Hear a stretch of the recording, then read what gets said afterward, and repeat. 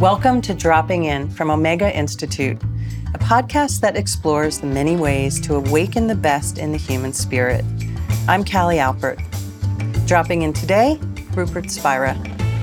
As an author and teacher, Rupert is a leading voice in the studies of contemporary spirituality and non-duality. From an early age, he was deeply interested in the nature of reality and the source of lasting peace and happiness.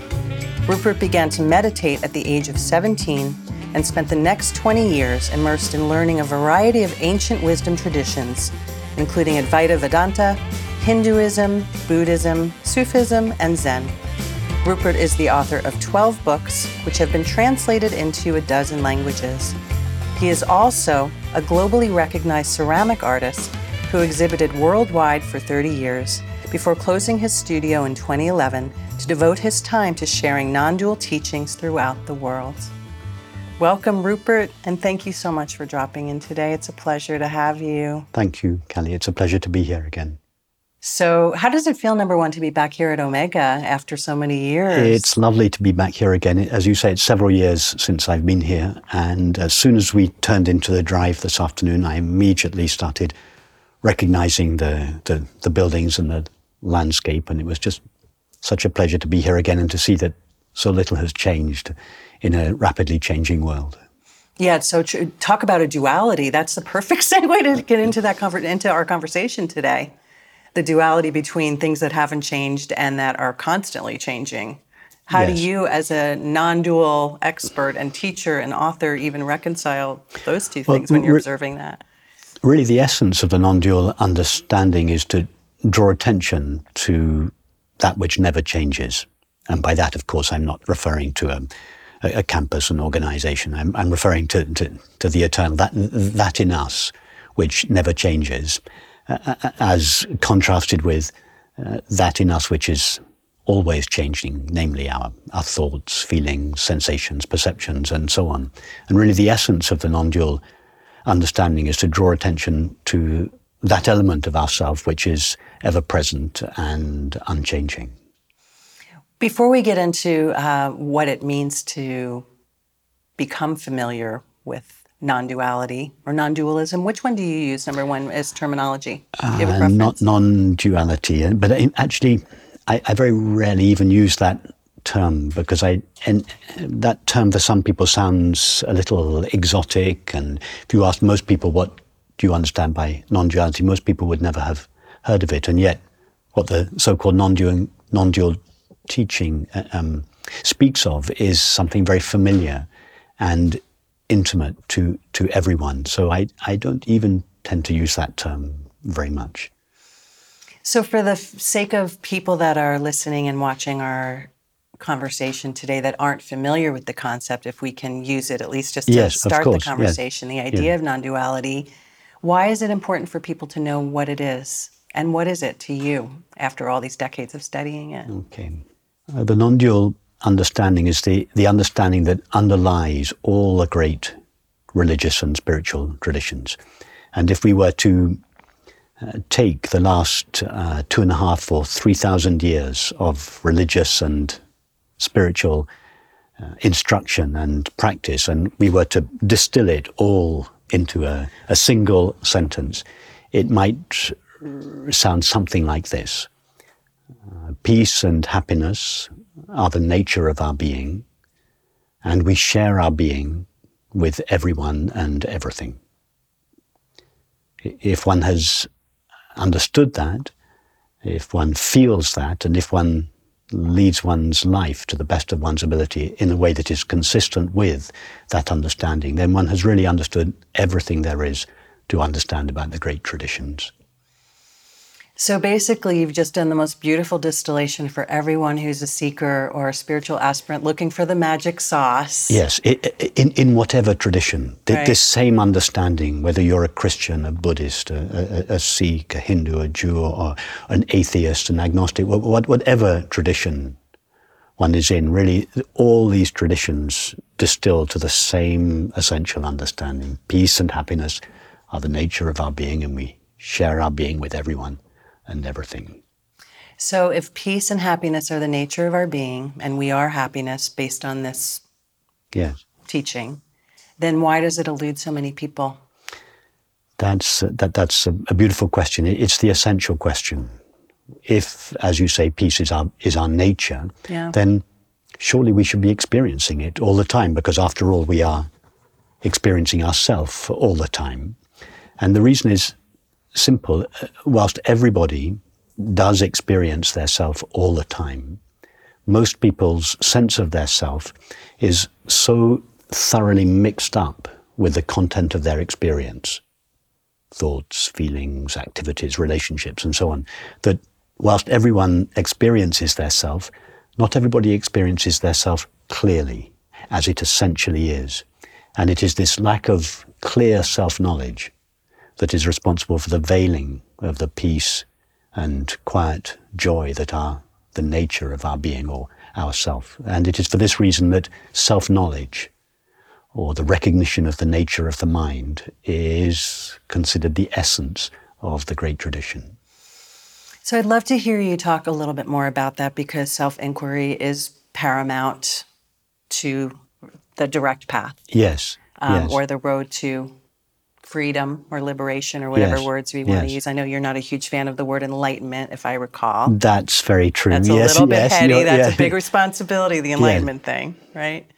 How does one begin to see themselves clearly? What if this is a language or conversation that is really new to somebody? What does it even mean to start that process? Well, the name that each of us gives to ourselves is I. I am having a conversation with you. I am sitting on a chair. I have just travelled from the UK.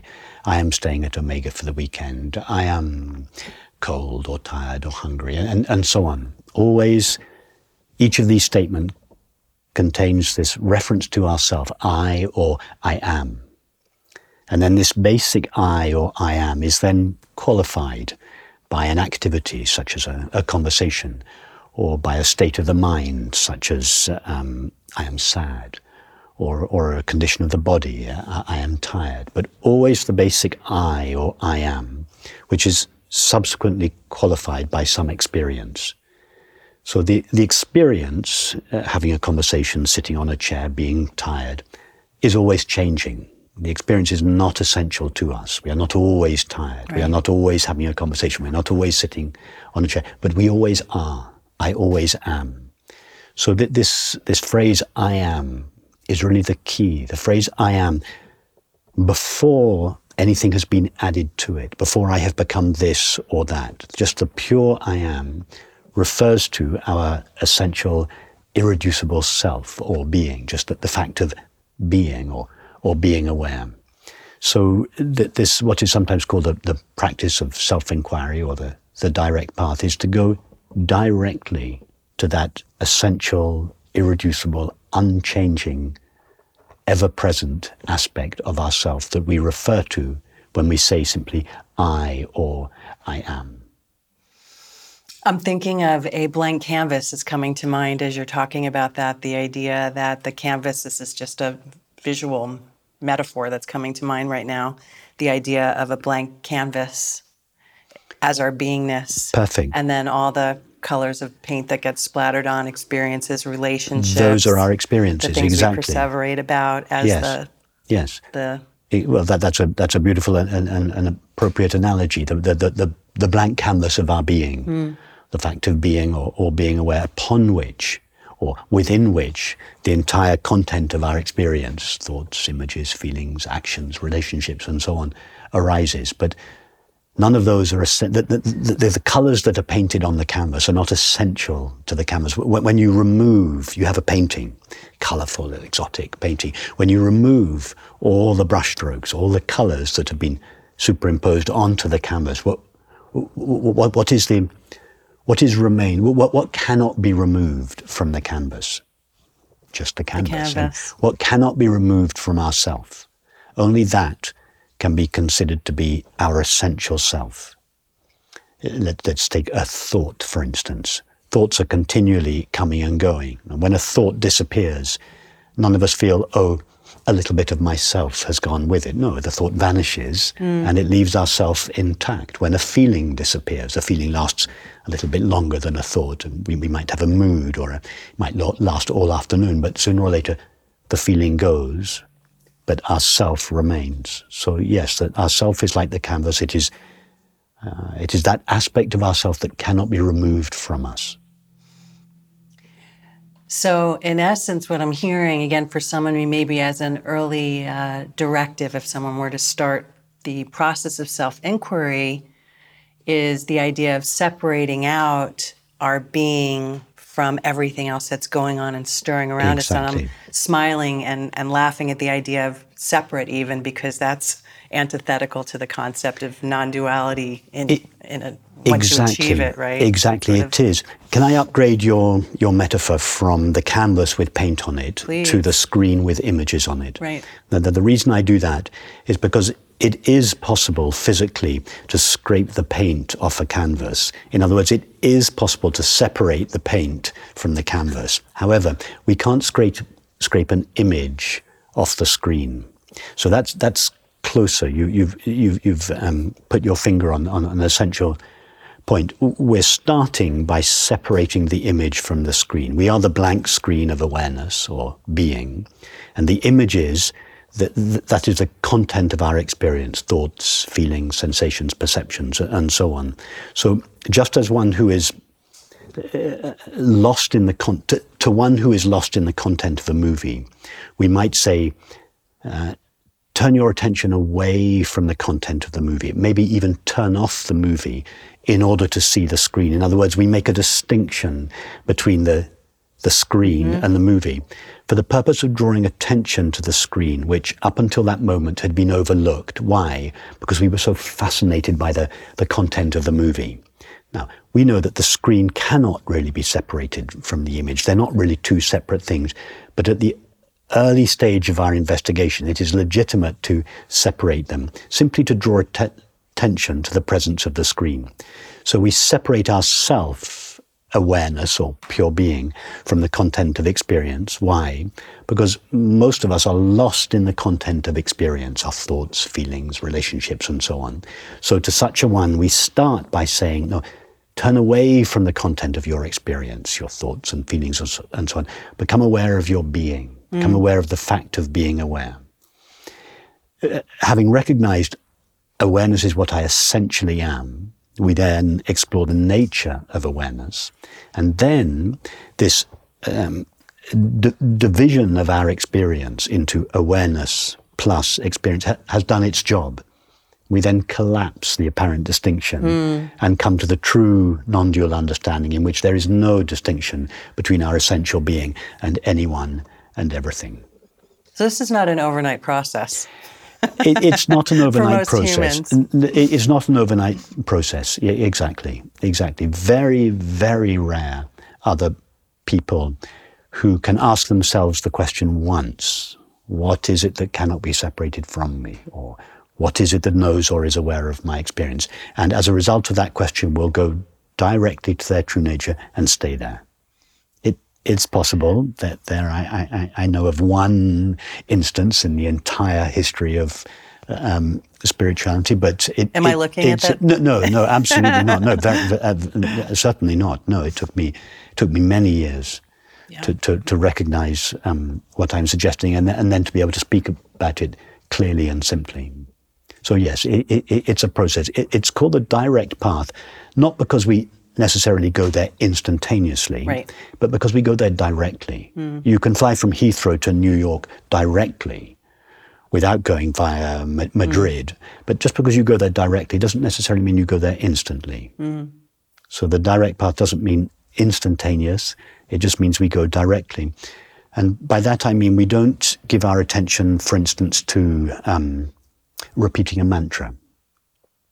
That would be to give our attention to an object of experience. And I mean no criticism of mantra meditation. I practiced it for 20 years myself. We don't give our attention to a flame or to the breath or to the pause between breaths or to the teacher or to an image. No, we give our attention to, or attention gives its attention to itself, to its source. So that's why it's referred to the direct path. We give our attention directly to the source of the mind, the essential nature of the mind, or our original being. I've always believed that it also takes a lot of courage to look at yourself in the mirror and start the process and continue and commit to the process of self-inquiry. Yes, do you I agree think with it that? does require courage. Most of all, it requires love. Love for the truth. Love for the truth, irrespective of the consequences that it may have for your life. And as a result of that, it may also require courage, because our sense of ourself is so invested in our activities, our relationships. So the more we investigate our essential self, the old sense of ourself, which is referred to as the ego, the sense of ourself that is derived from and dependent on the content of relationship. The content of experience, activities, relationships, beliefs, feelings, and so on. Our sense of ourself begins to be divested of all those qualities, activities, relationships with which it previously defined itself. So there is a kind of letting go process, a letting go of all the beliefs we had about ourselves, sometimes activities that we engaged in, or relationships. So that there is this love to explore the nature of ourselves does sometimes require the courage to let go of any of our previous investment in the content of our experience. So yes, it starts with this love of truth, and that, as you rightly say, does indeed imply the courage to go for the truth of one's true nature, irrespective to the personal cost to you.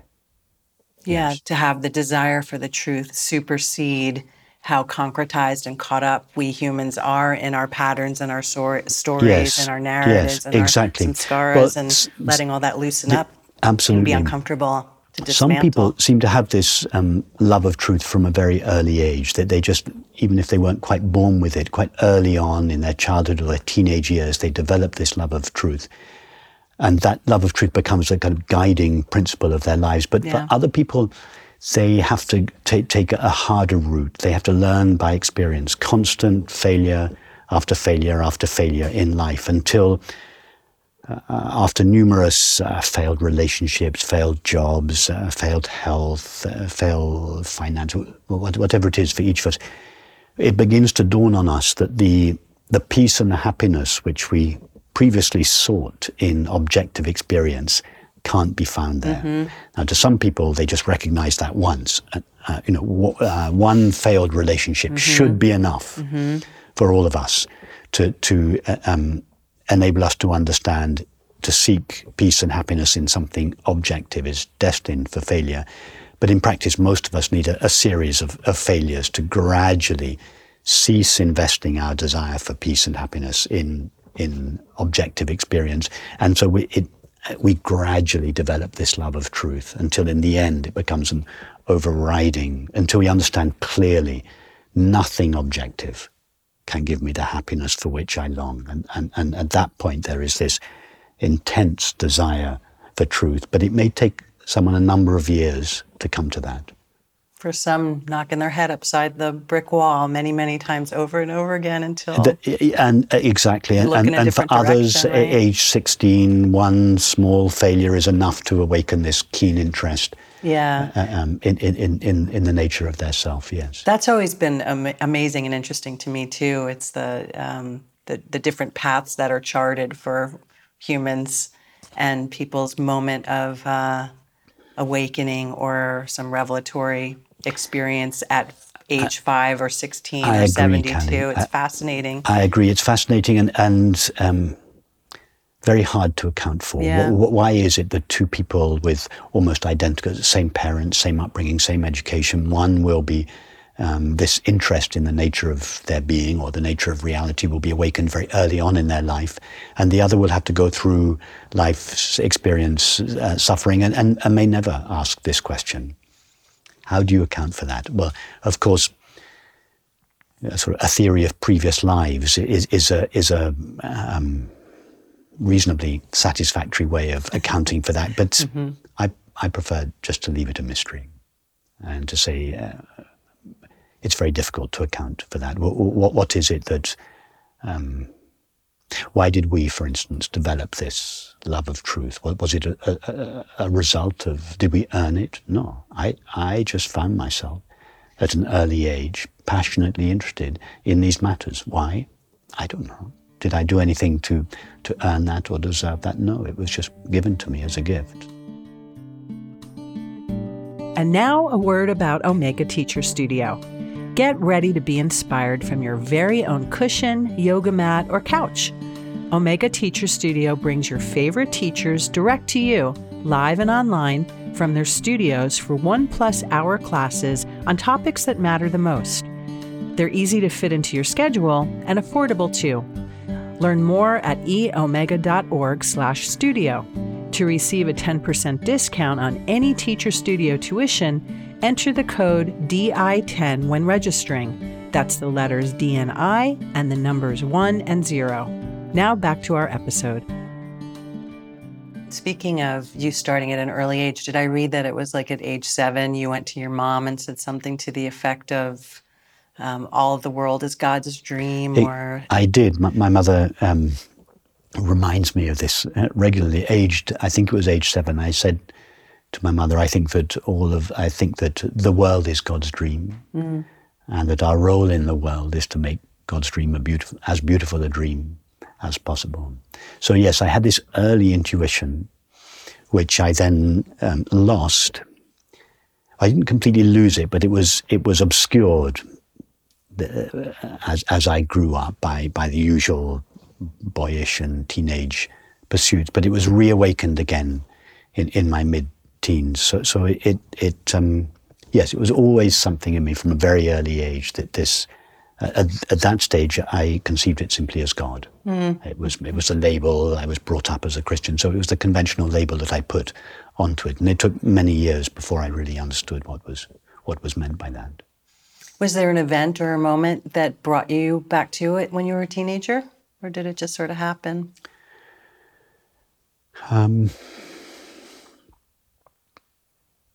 I think there have been many defining moments. There were 2 defining moments. One at the age of 15 when I came across the poetry of Rumi. I was studying science, wanting to become a biochemist or to study medicine. And I came across Rumi's poetry, and I was very, very touched by that. That when I read it, I recognized something. So that I think was the first event that really reawakened this childhood intuition that I had. And then some years later, aged 21 or 22, my first intimate relationship came abruptly to an end in a phone call. I, in my teenage naivety, just presumed that we'd live happily ever after, and then a phone after 3 years, a brief phone call paid to that, and I was so shocked by it. Although I didn't formulate it in these terms for some time, but the result of that event was I would later formulate in this way: if an object, a person, an experience, an event, if we can invest our desire for lasting happiness in my case it was a person, can come to an end so swiftly, so unexpectedly. In what can we reliably invest our desire for lasting peace and happiness? Because lasting peace and happiness is all anyone really deeply wants. And of course I wanted lasting peace and happiness, and I had invested it in this relationship. It came very abruptly to an end. And so this question was precipitated in me: is there anything I can invest, that I can reliably invest my longing for happiness in? And it became very clear to me that nothing was reliable. And this precipitated this inward search. What is there in my experience that I can rely on? Is there anything stable? Is there anything reliable? Everything changes, thoughts, images, feelings, activities, relations, is there anything that doesn't change? Is there anything that I can rely on, that I can hold to? And so this, I had the intuition when I was 7 years old. It was reawakened by my reading of Rumi at age 15. But age 22, when this event happened, my interest in these matters became a passion. Finding Rumi, connecting with Rumi at age 15, and then finding the awareness that all is transitory in your early 20s. Sounds like your course was perhaps charted for you. It was charted, and it started with, as I said, this simple intuition, everything is God's dream. So it was formulated in Christian terms. Then, age 15, I was introduced to Rumi's poetry and the Mevlevi turning, which I went on to learn. So that was a Sufi, it took the shape of a Sufi influence. And then, age 22, when I first asked this question, is there anything stable and unchanging in myself? That's the path of knowledge, the Vedantic approach. So you've been on this path for a handful of decades now. For, yes, nearly 50 years, yes. I'm curious what it's like to be you. And I say that, with a smile, but what does it feel like for you to be in your body with all of this wisdom and experience and expertise around the idea of beingness and one consciousness and non-duality? Do you feel like you're most often in a state of beingness without the content and the I never mind flow, mind stream? Kelly, I never feel that I have any extraordinary knowledge or extraordinary experience, or I never feel that I'm a teacher. No, it's just clear to me that the nature of my being is peace. And as I get older, fewer and fewer experiences have the capacity to veil that peace. And it's also increasingly clear to me that I share my being with everyone and everything. And that's all. It's nothing special. It just seems simple and obvious. What does that feel like, to share your being? It feels like peace on the inside and love on the outside. Do you feel that way most of the time? Yes. As I say, fewer and fewer experiences have the capacity to veil that experience. So I'm not saying that some experiences don't still have the capacity to veil this feeling of peace on the inside and love on the outside, but it's not veiled for long. And when they are veiled, it doesn't last very long. So it happens less and less often and lasts for less and less time. Do you attribute that to practice and fortifying those spiritual muscles that you've been working with for so many decades? That sort of that reserve of spaciousness kicks in faster than it might for somebody sitting on the bus next to you? Yes. The reason I'm hesitating, Callie, is because I want to answer yes and no. Certainly early on in my life, I was very disciplined. After I learned to meditate when I was 17 for 20 years, I practiced mantra meditation for half an hour every morning, every evening. I practiced the Mevlevi turning, Gurdjieff's movements. I was disciplined and practiced. I studied a lot. But in time,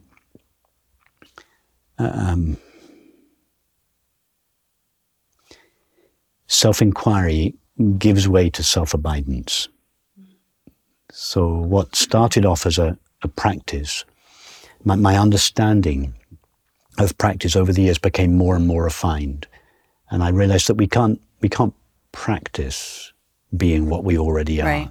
We can only practice, like for instance, if we're interested in playing tennis and we're not a very good tennis player, we can practice playing tennis or playing the piano or cooking, because we don't have those skills yet. But we are already ourself. Our being is already fully present, unconditionally peaceful. It doesn't need to be made such.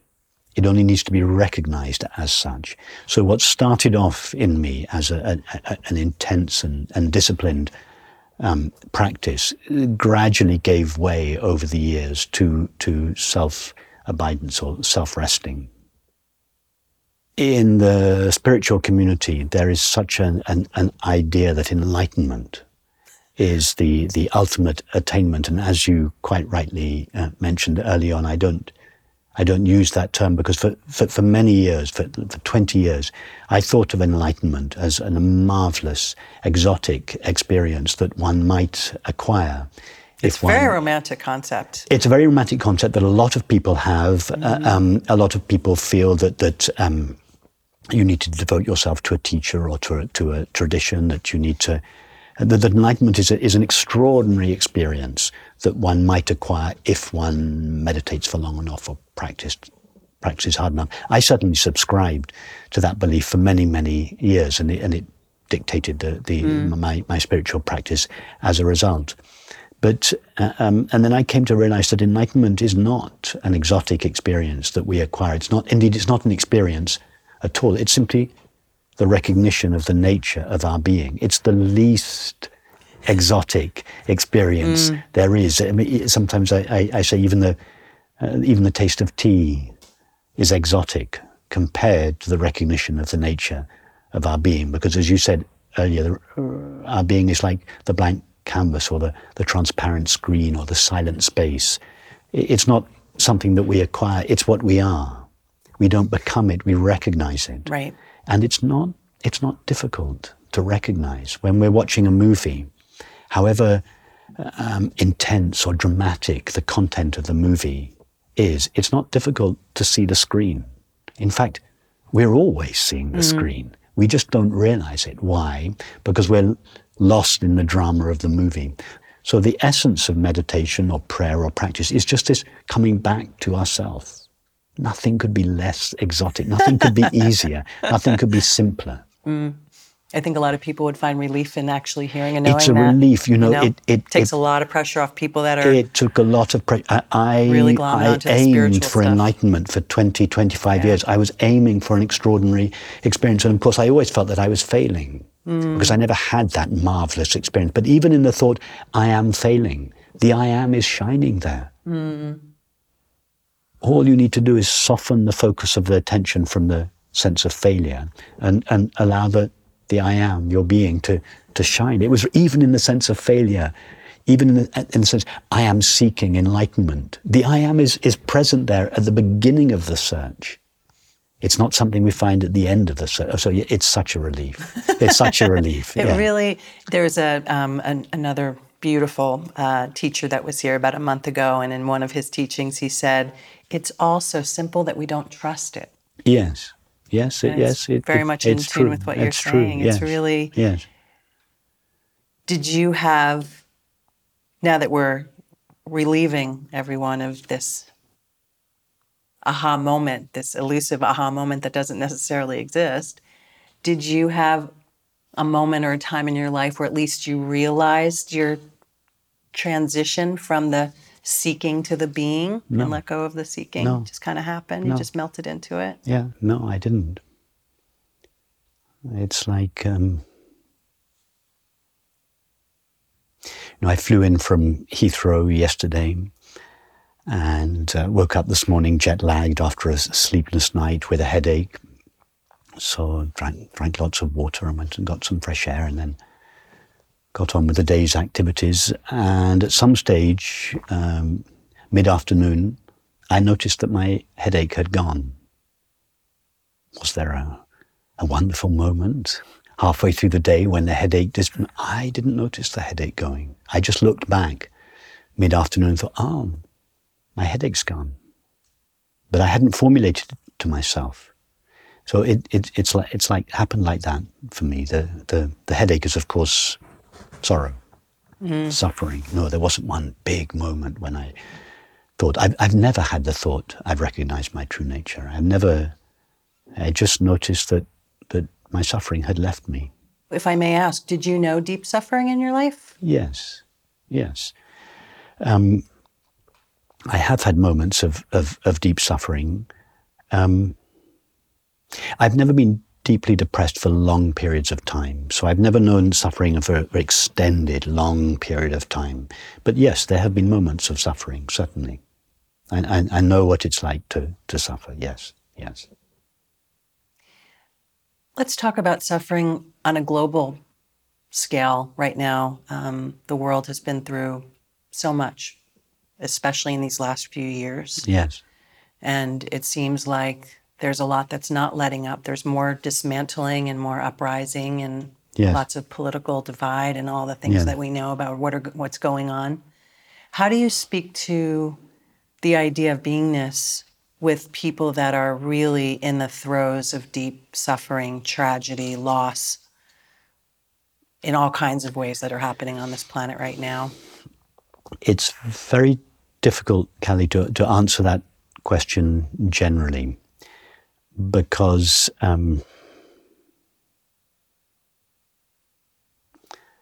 to a mother who has just lost her child, I would never say there is a place in you that is untouched by your suffering. Simply take the thought, I am, and allow yourself to be drawn into that place. That would be insensitive in the face of her trauma and her loss. I would say, well, I don't know what I would say, but I wouldn't disregard her suffering and take her directly to her true nature. In somebody else who told me about their suffering, I might disregard it, and I might ask them, when you say, I am hurt or upset, tell me about the I or the I am. And in that way, try to get them to take their attention away from the feeling of hurt back towards their being. But I don't have a prescription. I think it's although it's true that in theory everybody's being is present and available, one can't just say to everybody, turn away from the content of your experience, go back to your being. You have to be sensitive. One has to be intuit the kind of level of understanding that the person one is speaking to, and take a step towards them. So I don't have a general answer for your question. I know it's a loaded one. Well, so many people are looking for guidance now. But having said that, if you were to ask me in general, why is it that there is so much despair in the world on the inside and so much conflict on the world on the outside? I would say the reason there is so much despair is because we have overlooked the nature of our own being.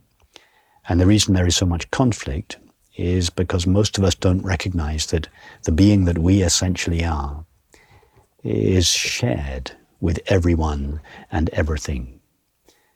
For instance, if we look at the conflicts that are taking place in the world today, would those conflicts be taking place if the people who are participating in them knew that they shared their being with the people they were in conflict with?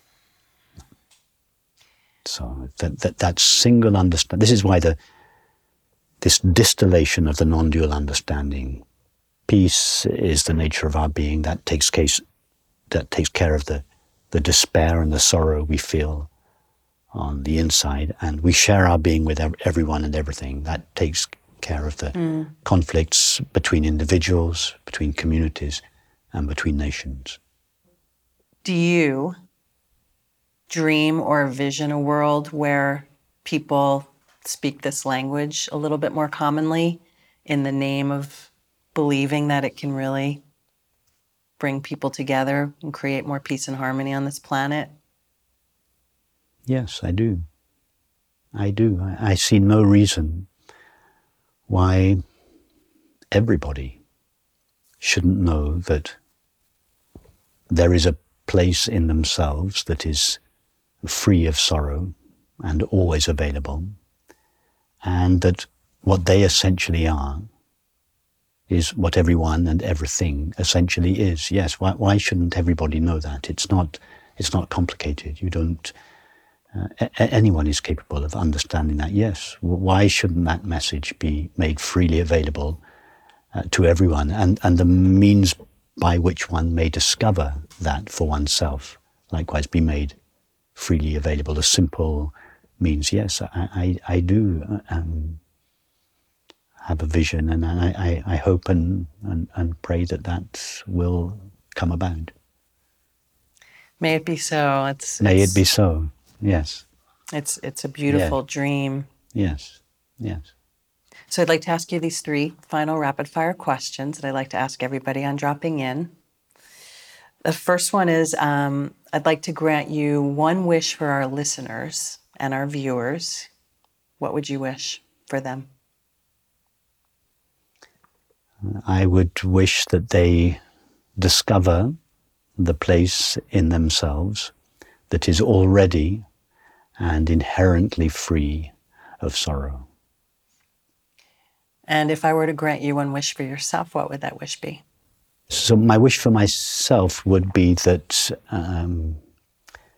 I spend the rest of my life, however long that may be, in sharing and communicating this understanding as simply, experientially, and effectively as I am able to do so. And finally, if there were one takeaway from our conversation today that you hope our viewers and our listeners take with them, what would it be? It would be that